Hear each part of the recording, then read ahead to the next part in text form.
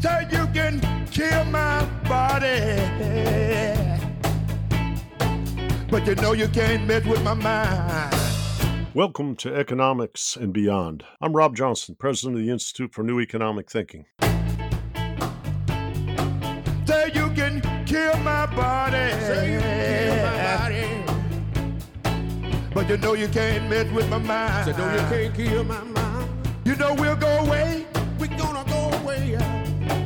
Come back, come back, come back, Come back. my second time. I'm here today with Bill Janeway, INET co-founder, board member, collaborator, and many, many things. He spent a great deal of time in the venture capital world at Warburg Pincus and has illuminated for us in a wonderful course the relationship between technology, governance, with an eye towards addressing climate change. We maybe talk about that a little bit later. But Bill, thanks for joining me.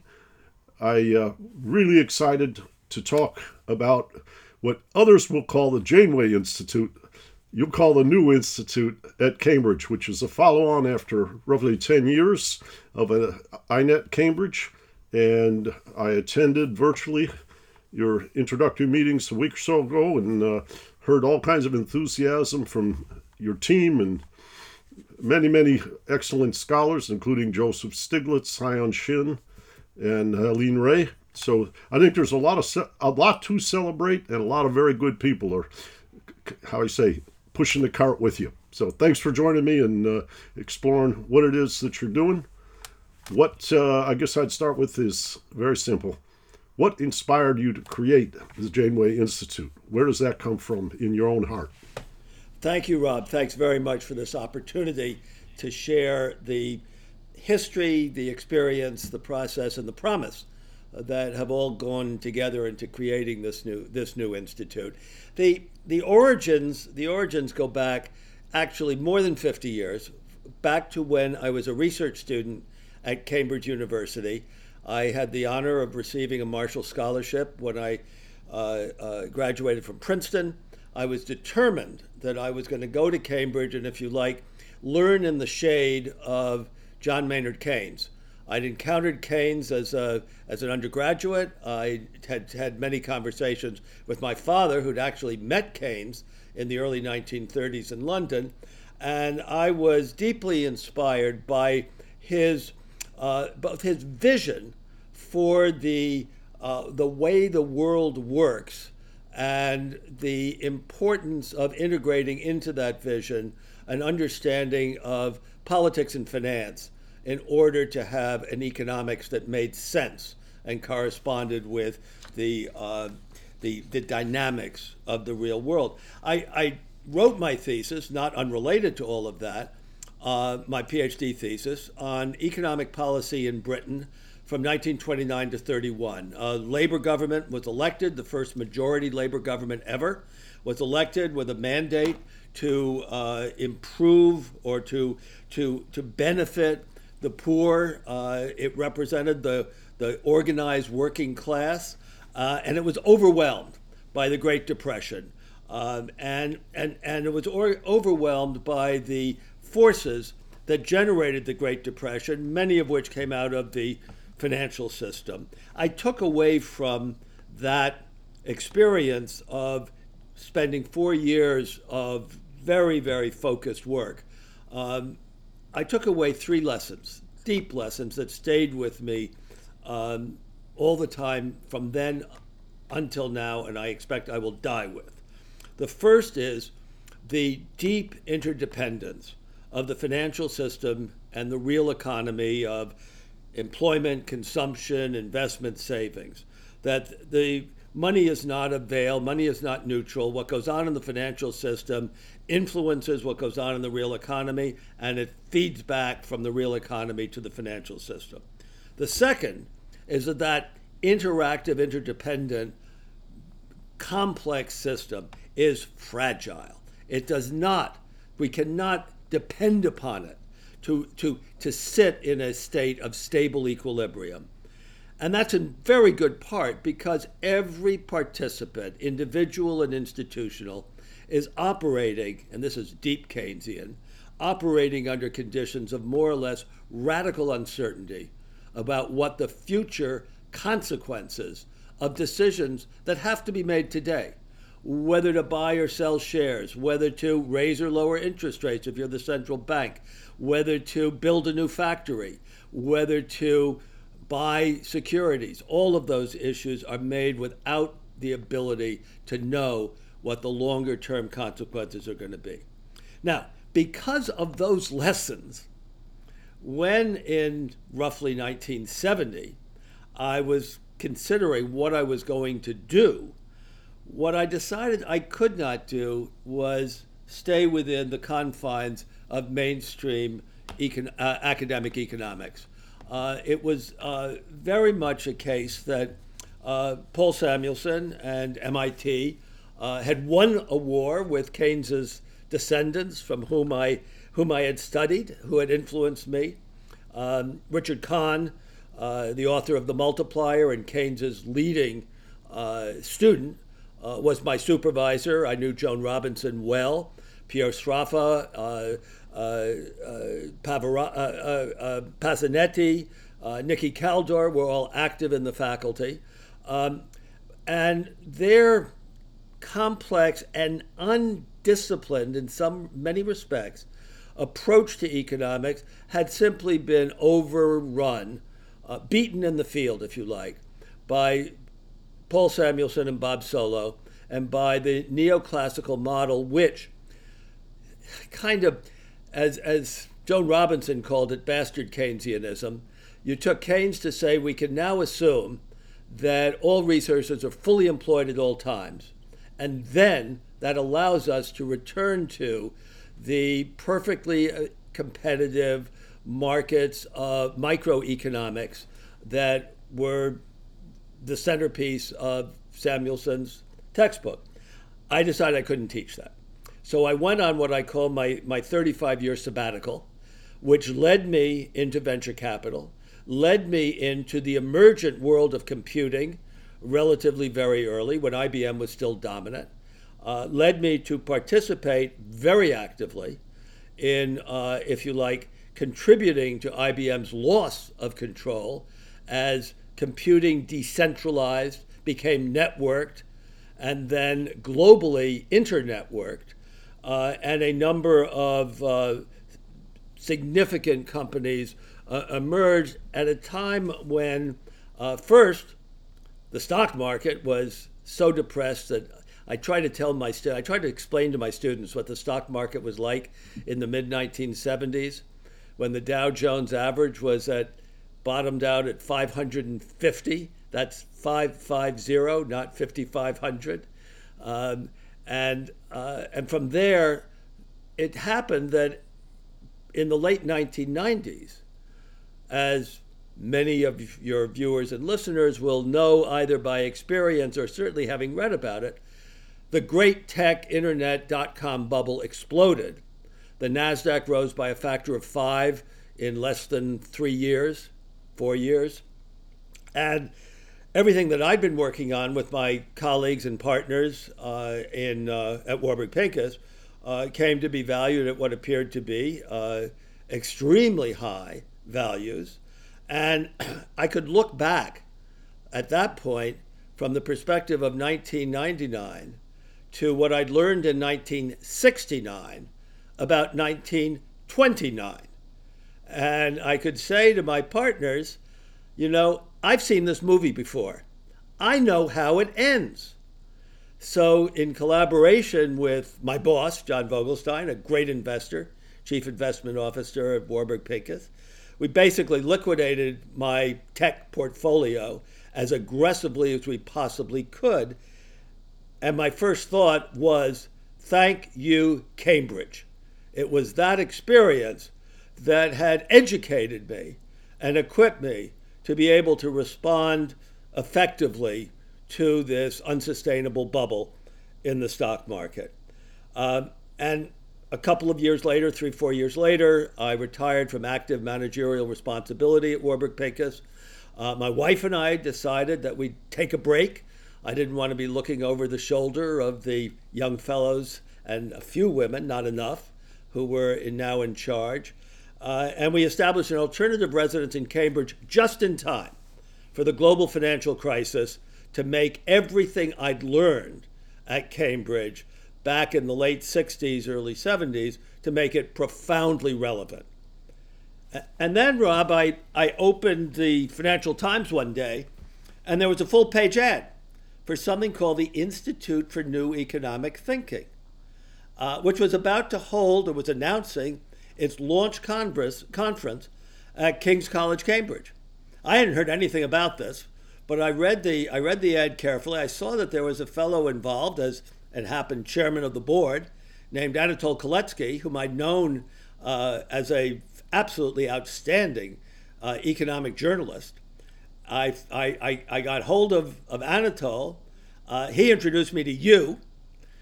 We met. We started talking. I think we shared an informed understanding both of the shortcomings of mainstream neoclassical economics, but also of the opportunity that was being opened up by the impact of the global financial crisis and the Great Recession.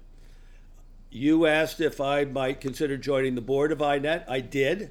I spent a year or so engaged and learning the various programs, projects, initiatives that you were orchestrating, and decided that I could make a contribution of money as well as time and attention. Had a number of conversations with George Soros to leverage what I did with further commitment from George, and became, as you say, a co-founder. And what happened next was really not dependent upon me. I was only a kind of, Toastmaster for it. But INET was looking at the possibility of establishing, supporting centers of research excellence that played into that double theme, the shortcomings of received doctrine and the opportunity opened up by the crisis and the Great Recession. And I was reasonably well acquainted with the people who are now in charge at economics at Cambridge, long after my generation, the generation I'd learned from, had retired.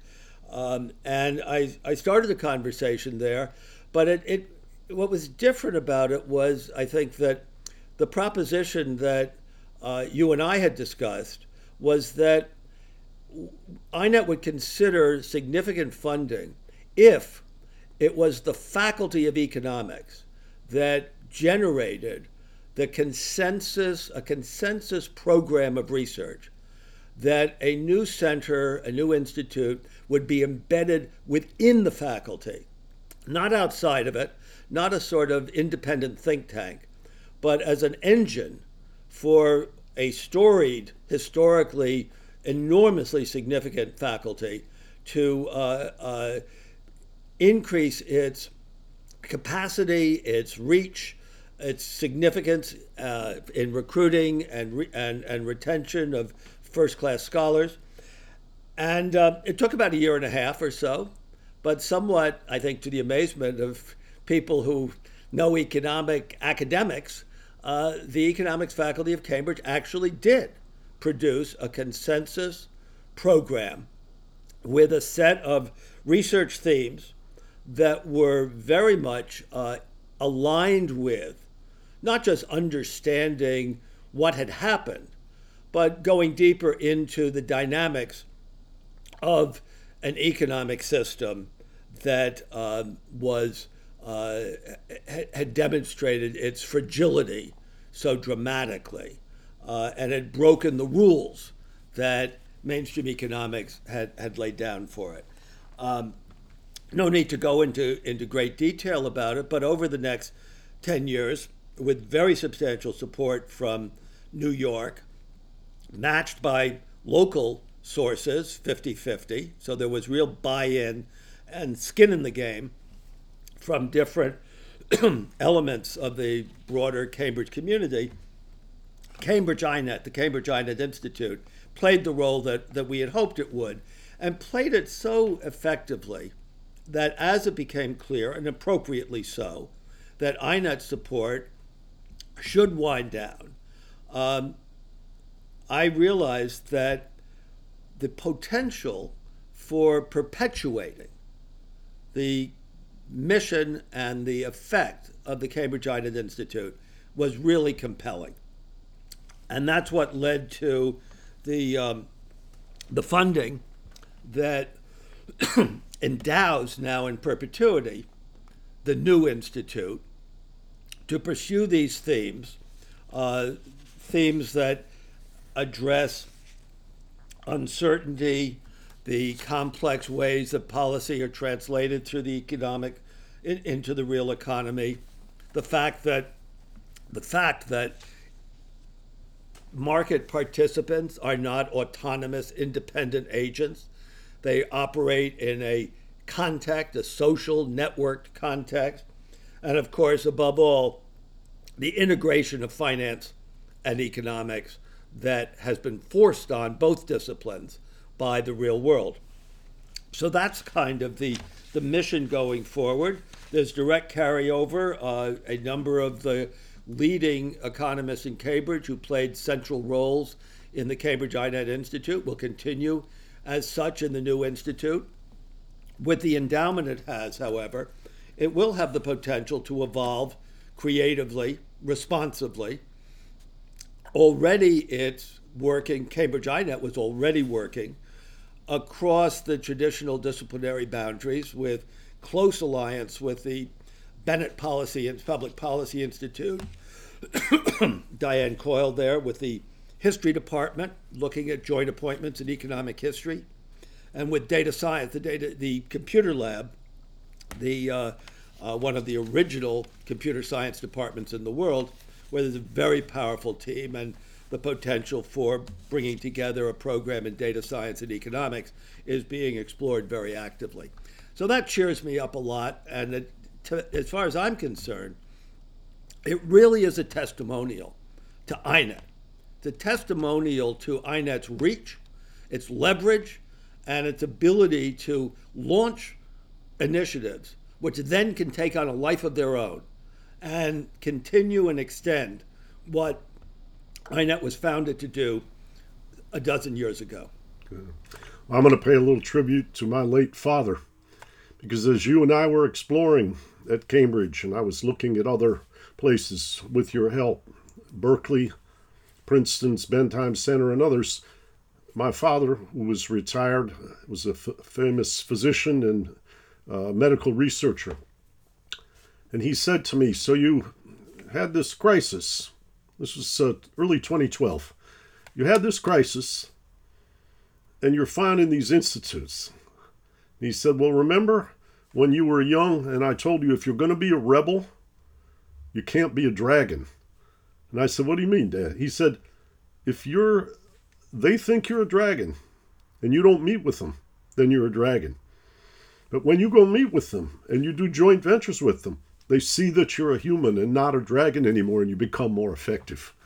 And I remember him giving me that talk at his bedside at the nursing home, and trying to be what you might call creating Trojan horses with a tremendous talent and a faith in the good spirits of the people you'd work with in many instances.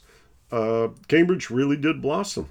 And it has. And one area that I think was really strong and which we saw blossom at Cambridge, but much more broadly around the world. In 2008, while clearly macroeconomics had cut itself off, had abstracted itself from any connection with the financial system, any exposure to that, what happened in the banking system, the capital markets might have an influence on real economic factors, and had rooted itself in a, quote, micro foundation based on the fantastical abstraction of the rational representative agent. However, across the field in microeconomics, in many places, there was absolutely first-class, practical, empirically founded work that was undermining those micro foundations radically. I remember so well the Nobel Prize in Economics in 2004 that happened to go to three great economists who happened to be all closely aligned with the Institute for New Economic Thinking. Joe Stiglitz, in reverse alphabetical order, Joe Stiglitz, Mike Spence, and George Akerlof, each of whom had contributed to our being able to understand why markets do not and cannot be generated out of the intertemporally optimizing behavior of agents who know fully what the consequences of their action are going to be, who share the same model of how the world works, the way the economy works, and the model that happens to be correct. Each in their way had contributed at the micro level. And I remember well that George Akerlof's Nobel lecture was on the theme of it was, the title of it was Behavioral Macroeconomics. And I took that as an inspiration, as an agenda that I hope Cambridge INET has contributed to, and the New Institute will contribute more to, but more generally has begun to take hold in the discipline much more broadly. And I am encouraged by what has been going on in these last 10 years. Yeah, well, things like Akerlof's EARN program, Economic Research in Norms, Identity, Norms, and Narrative, and his book with Rachel Crenton about taking the ice off of preferences and utility functions and seeing where people's desire comes from. And we can go on. Joe Stiglitz has a whole constellation of things that he's done. Mike Spence in the realm of technology is very, very sensitive, and there are many, many, many more. Those three happen to I thought they divided up the prize too tightly. For all three of them could have had it alone. That's right. Well, that's fair, but it was good to see that work recognized even before the crisis. That's my point. That's right. Even before the crisis. But today, what we can see, just looking broad brush across the discipline, first, to me, the first really important and very broad, quantifiable, observable aspect of how economics has evolved in the last decade has been the shift towards empirical work, the credibility revolution, as it's often referred to. The Nobel Prize this year was given to three people. Unfortunately, Kruger was not there to share that prize. He surely would have. But most of that work's been done at the micro level, but has begun to spill over, using instruments, various techniques to fight our way through the sea of correlations, the sea of correlations that are generated by more and more and more data into understanding real causal relationships. And it happens that just before we went on the air, just before we started this conversation, I was reading a terrific article in the Journal of Economic Perspectives, the open access and accessible intellectually publication of the American Economic Association by Emi Nakamura of Berkeley, Field Medal winner, and her co-author John Steinson on identification in macroeconomics, taking instruments, tools, techniques from microeconomics and applying it to macroeconomic data in order to be able to draw some pretty strong distinctions between models that make sense of the world and models that really don't, like real business cycle theory, for example.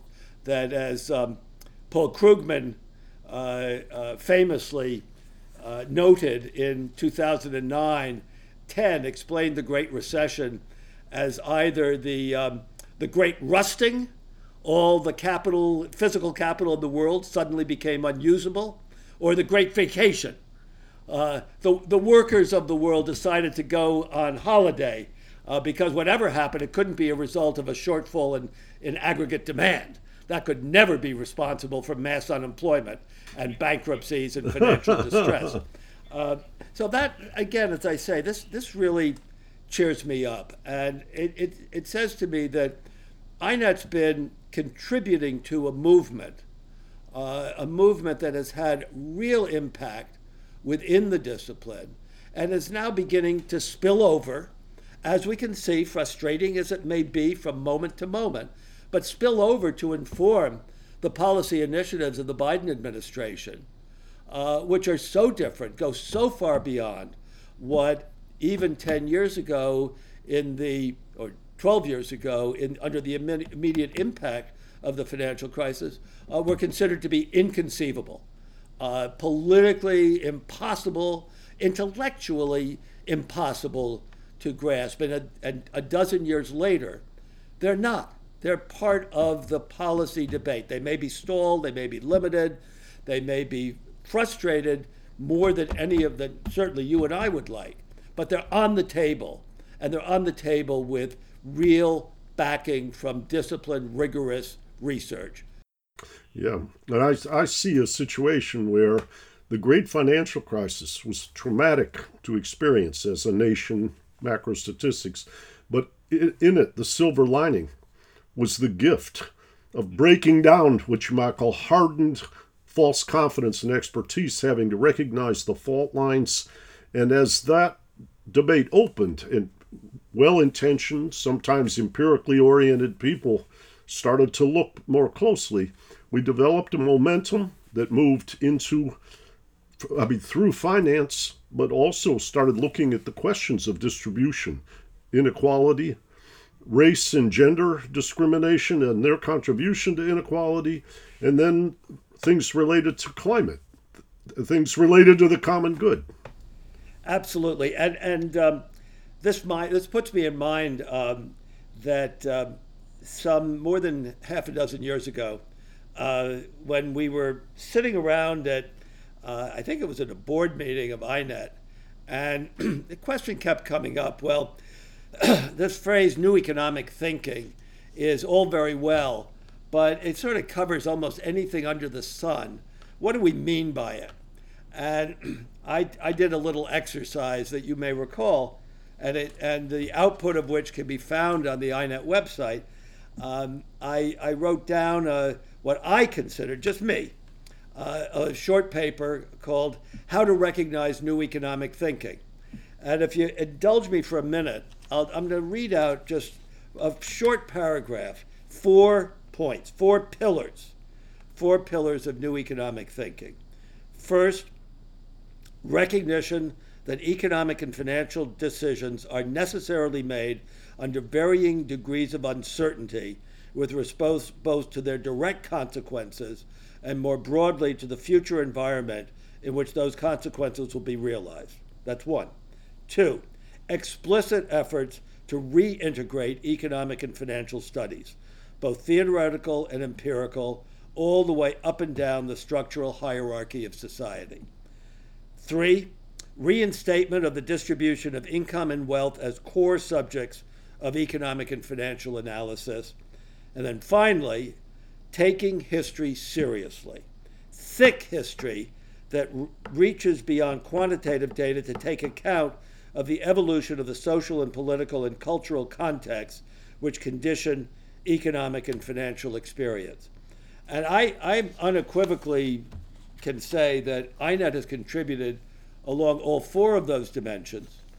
There are new phenomena, new academic phenomena that INET is not directly, but just to list, those are to point out INET's initial funding of Piketty's empirical work. Yeah, Tony Atkinson and Piketty working together. And right, on inequality. The Price of Inequality, Joe Stiglitz' book. I worked very closely with him on that. Roman Friedman on uncertainty and uncertainty economics.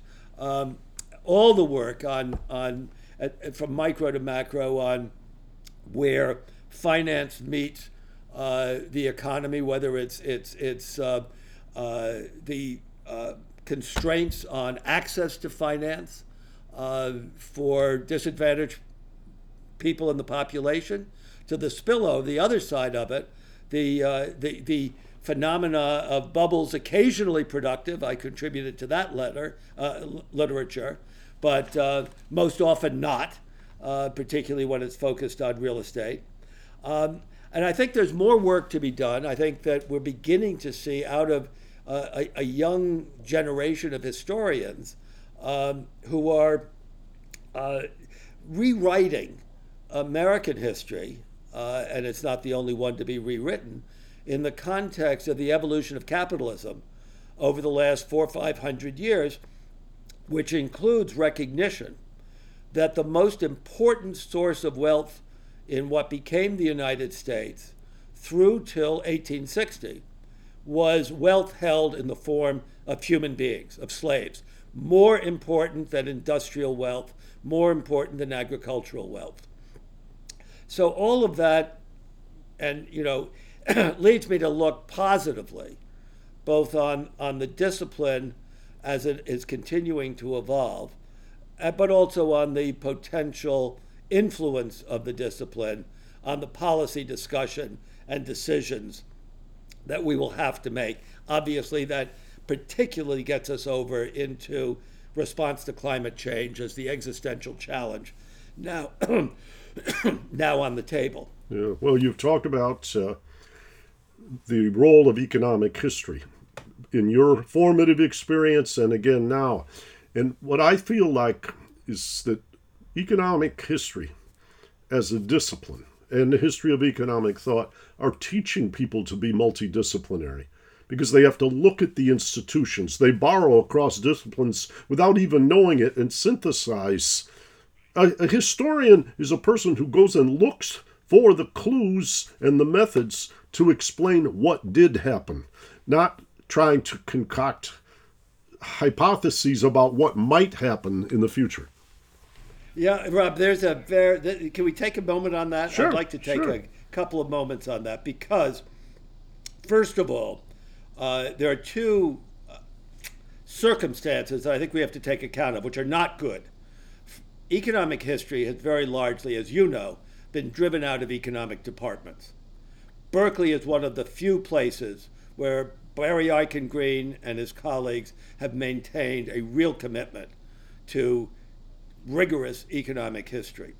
I may say in parenthesis, in Cambridge, what we're discussing is joint appointments between the history faculty and the economics faculty to rebuild and to build out a stronger, broader base in economic history. But there is an institutional challenge, which I think, in my view, reflects the transitory triumph of mainstream neoclassical economics in the last quarter of the 20th century, which suggested that not necessarily that history is bunk, but that history is kind of irrelevant because we have our models that abstract truth about the world, so we don't have to go back and look at the actual experience. But there was also another phenomenon, which was cliometrics. And particularly the cliometrics associated with the Nobel Prize winning, late, very significant scholar, Robert Fogel. And in particular, his work on the railroads, the economic significance of the railroads in the United States, and on the economics of slavery. Now that work was animated by taking historical data and force-fitting it into the neoclassical production thesis, the neoclassical production model. And it basically insisted that at the macro level, all resources are fully employed, but second, the only thing to focus on is the efficiency with which resources are used.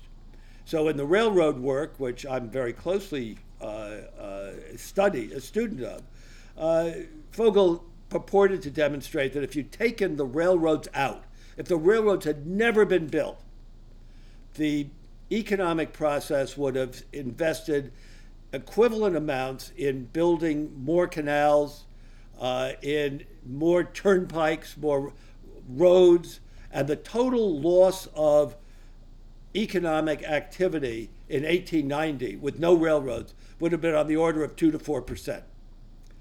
Now, coming along a generation later, two really terrific economic historians, Hornbeck and David Donaldson, have looked at the data around that and have broadened the scope beyond the solo production model to include the impact of the railroads first on land values, enormous impact on the redistribution of wealth and of income, on whether or not you happen to be in the town that the railroad went through rather than away from. And the transformation of market access in turn led to fundamental restructuring of the economic geography of the United States, leading to a massive increase in industrial concentration, in manufacturing economies of scale.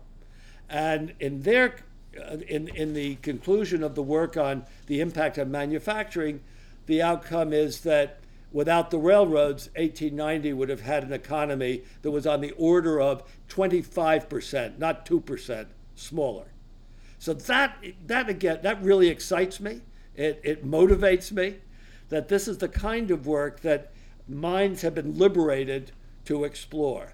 And I look forward now, particularly as I was mentioning, to this new rethinking of American history in the context of the history of capitalism. As you know, I think it's accessible on the INET website. I published a paper on Jonathan Levy of Chicago's extraordinary book called The Ages of American Capitalism. And I urge it on anyone who wants to engage with this new literature. Yeah. Well, I think, Bill, also your book, Doing Capitalism, which looked at a kind of history but structural interaction between basic science and government, markets, and the entrepreneurs, the people who I think I used to say do the D in the R&D and transform things into economic value through the markets. You spent a lot of time in the private sector.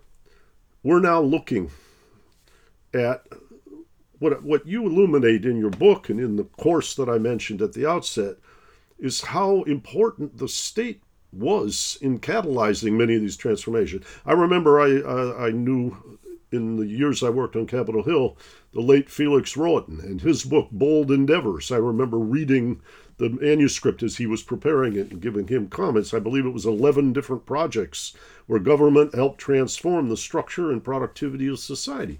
But with regard to Silicon Valley, I've always scratched my head when I go out and spend time in the summer because everybody is, say, Ayn Rand, free marketeer, except the government played a pretty big role in how they got off the launching pad. And I'm not saying they don't have tremendous energy and ability, but it was a complementary with an E process.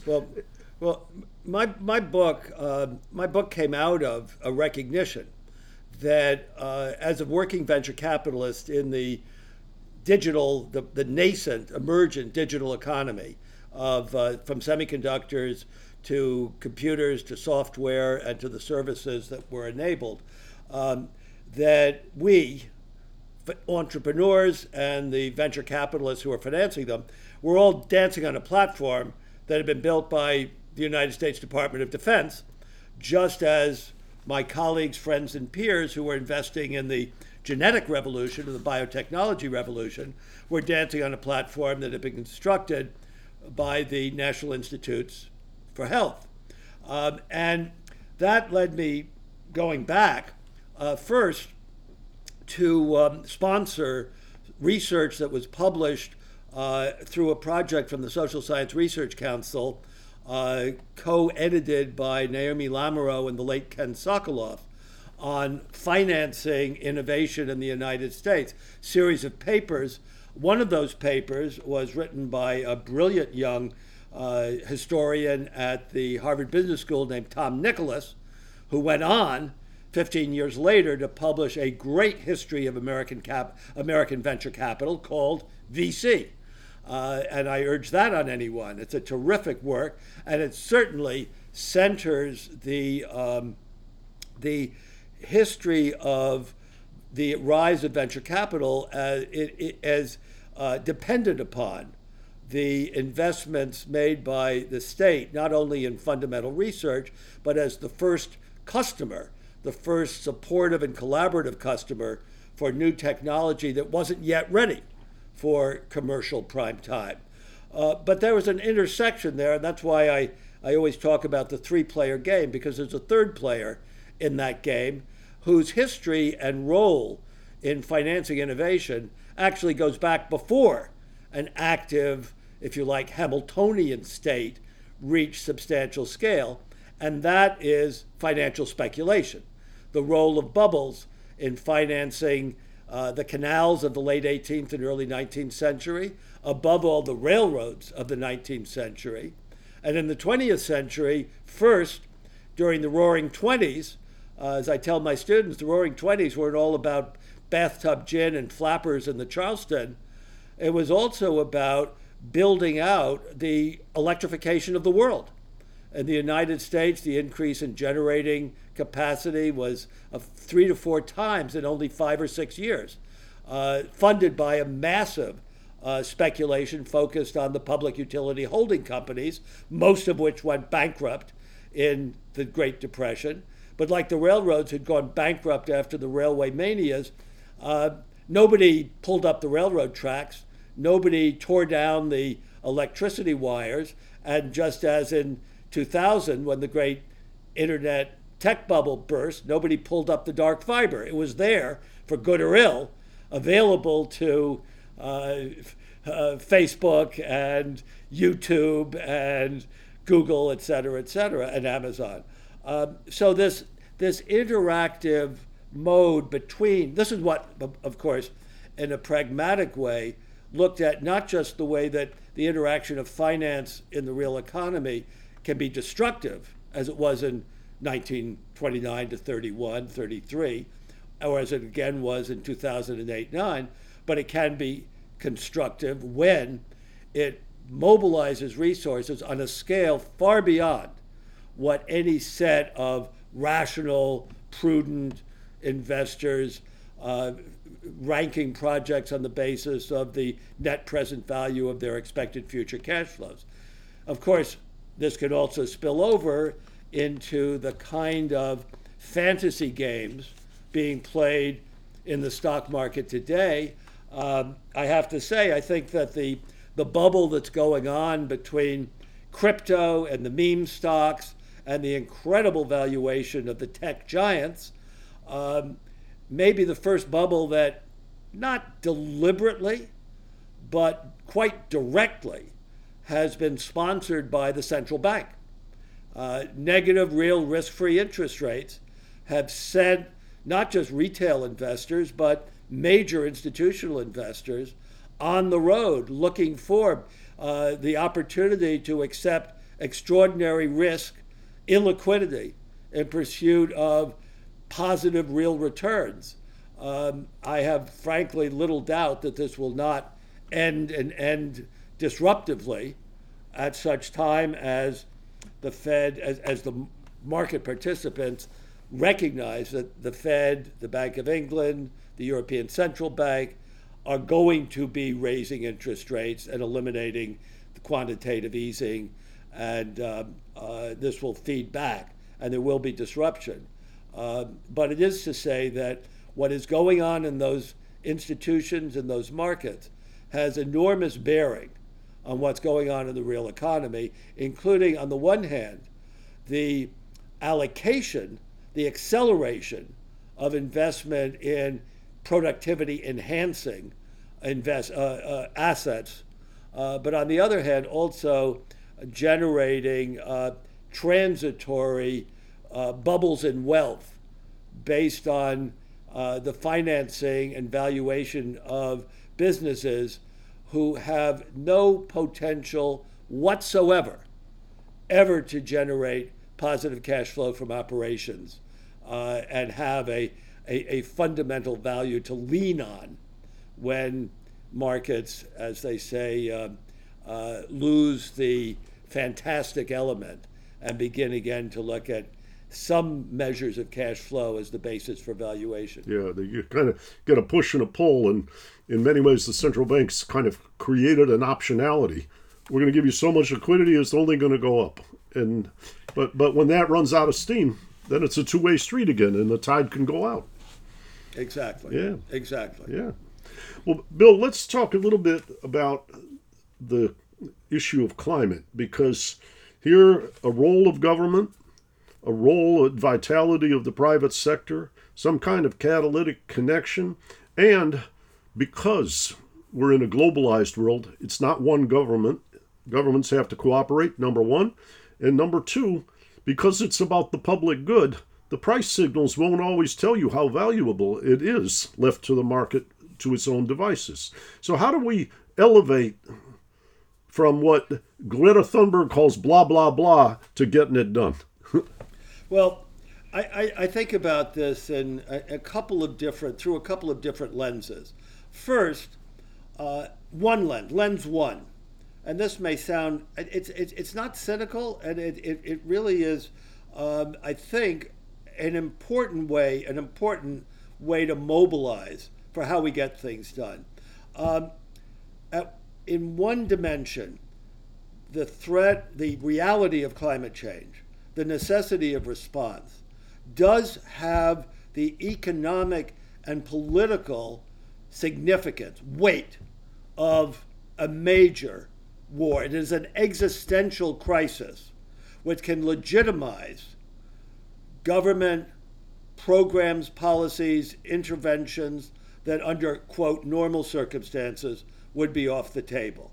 That's number one. And in a way, I look at this as a potential gift to the entrepreneurial politicians who can mobilize it as, in effect, better than a war, because this is one that creates the opportunity for mobilization without having to kill anybody. On the contrary, to save lives.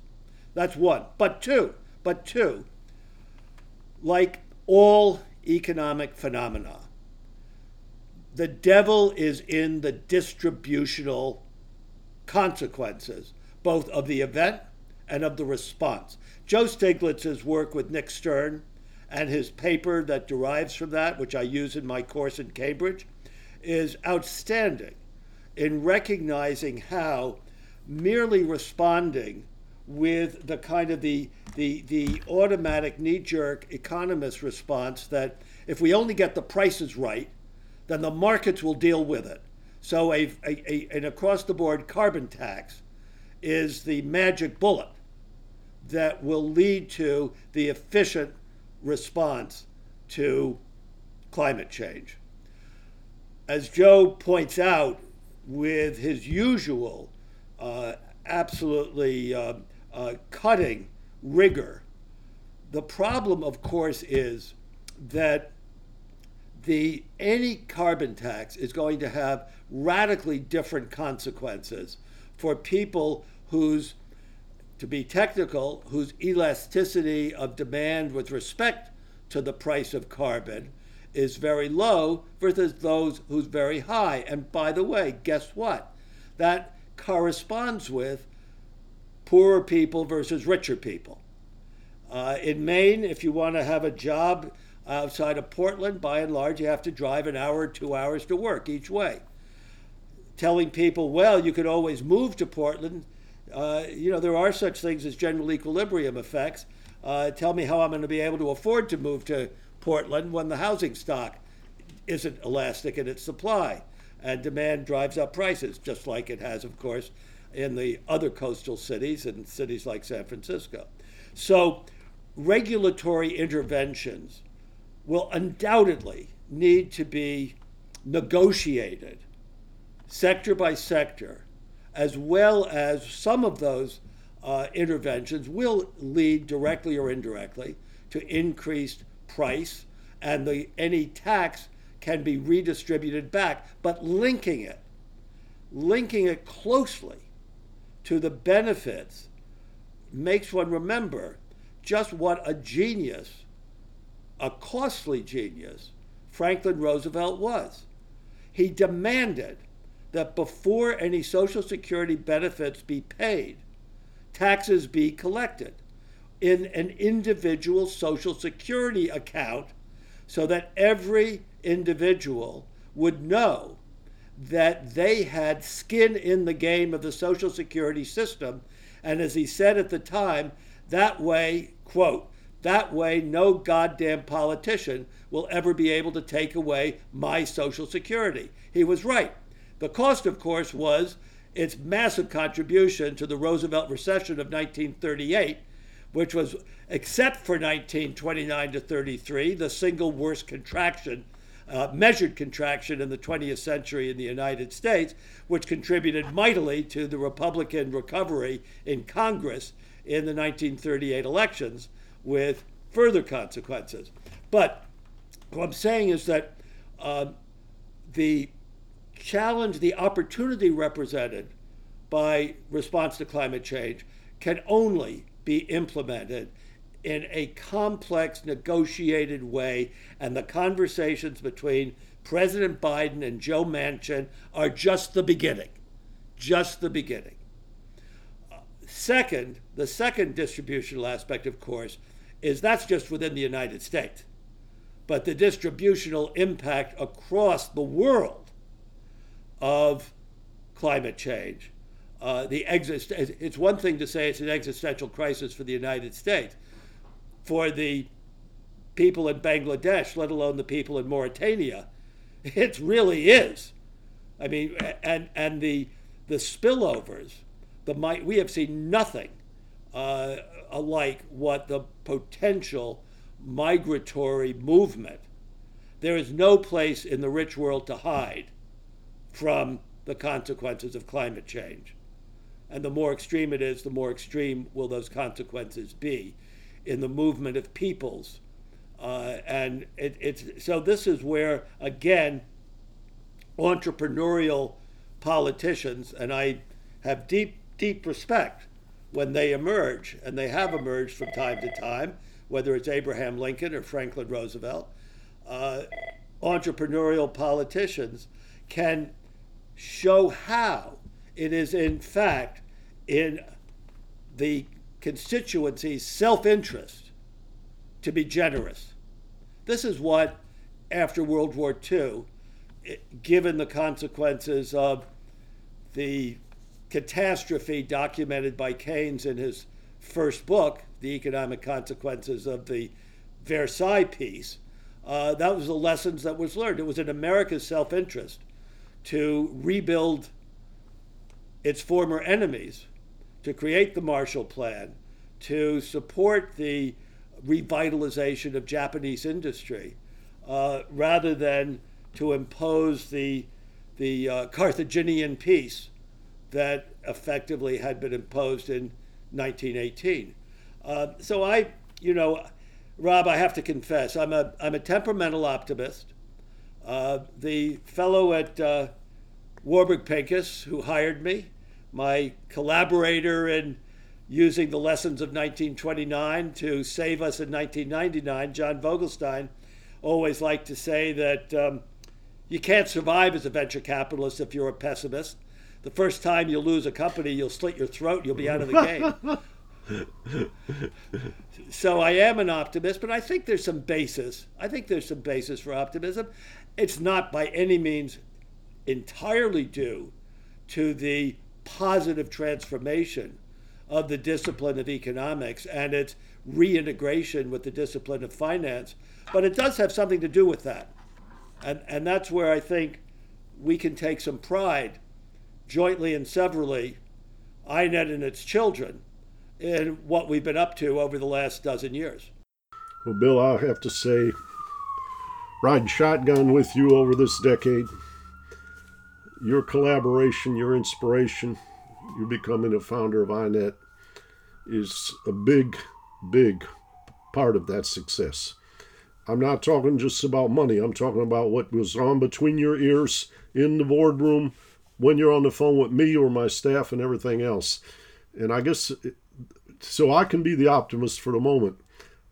I think the new institute, the Janeway Institute, has tremendous potential because the precedent on which it was founded, the place where it's based, which was your source of learning and your leadership, I think that's an awful lot of upside for the continuation of new economic thinking in your new institute. Well, thank you, Rob. You were present at the creation, and don't be a stranger. And we'll continue this collaboration long into the future. I agree. Thank you, Bill. Thank you, Rob. And check out more from the Institute for New Economic Thinking at ineteconomics.org. And I'll tell it and speak it and think it and breathe it, and reflect from the mountains so all souls can see it. And I'll stand on the ocean until I start sinking, but I'll know my song well before I start singing.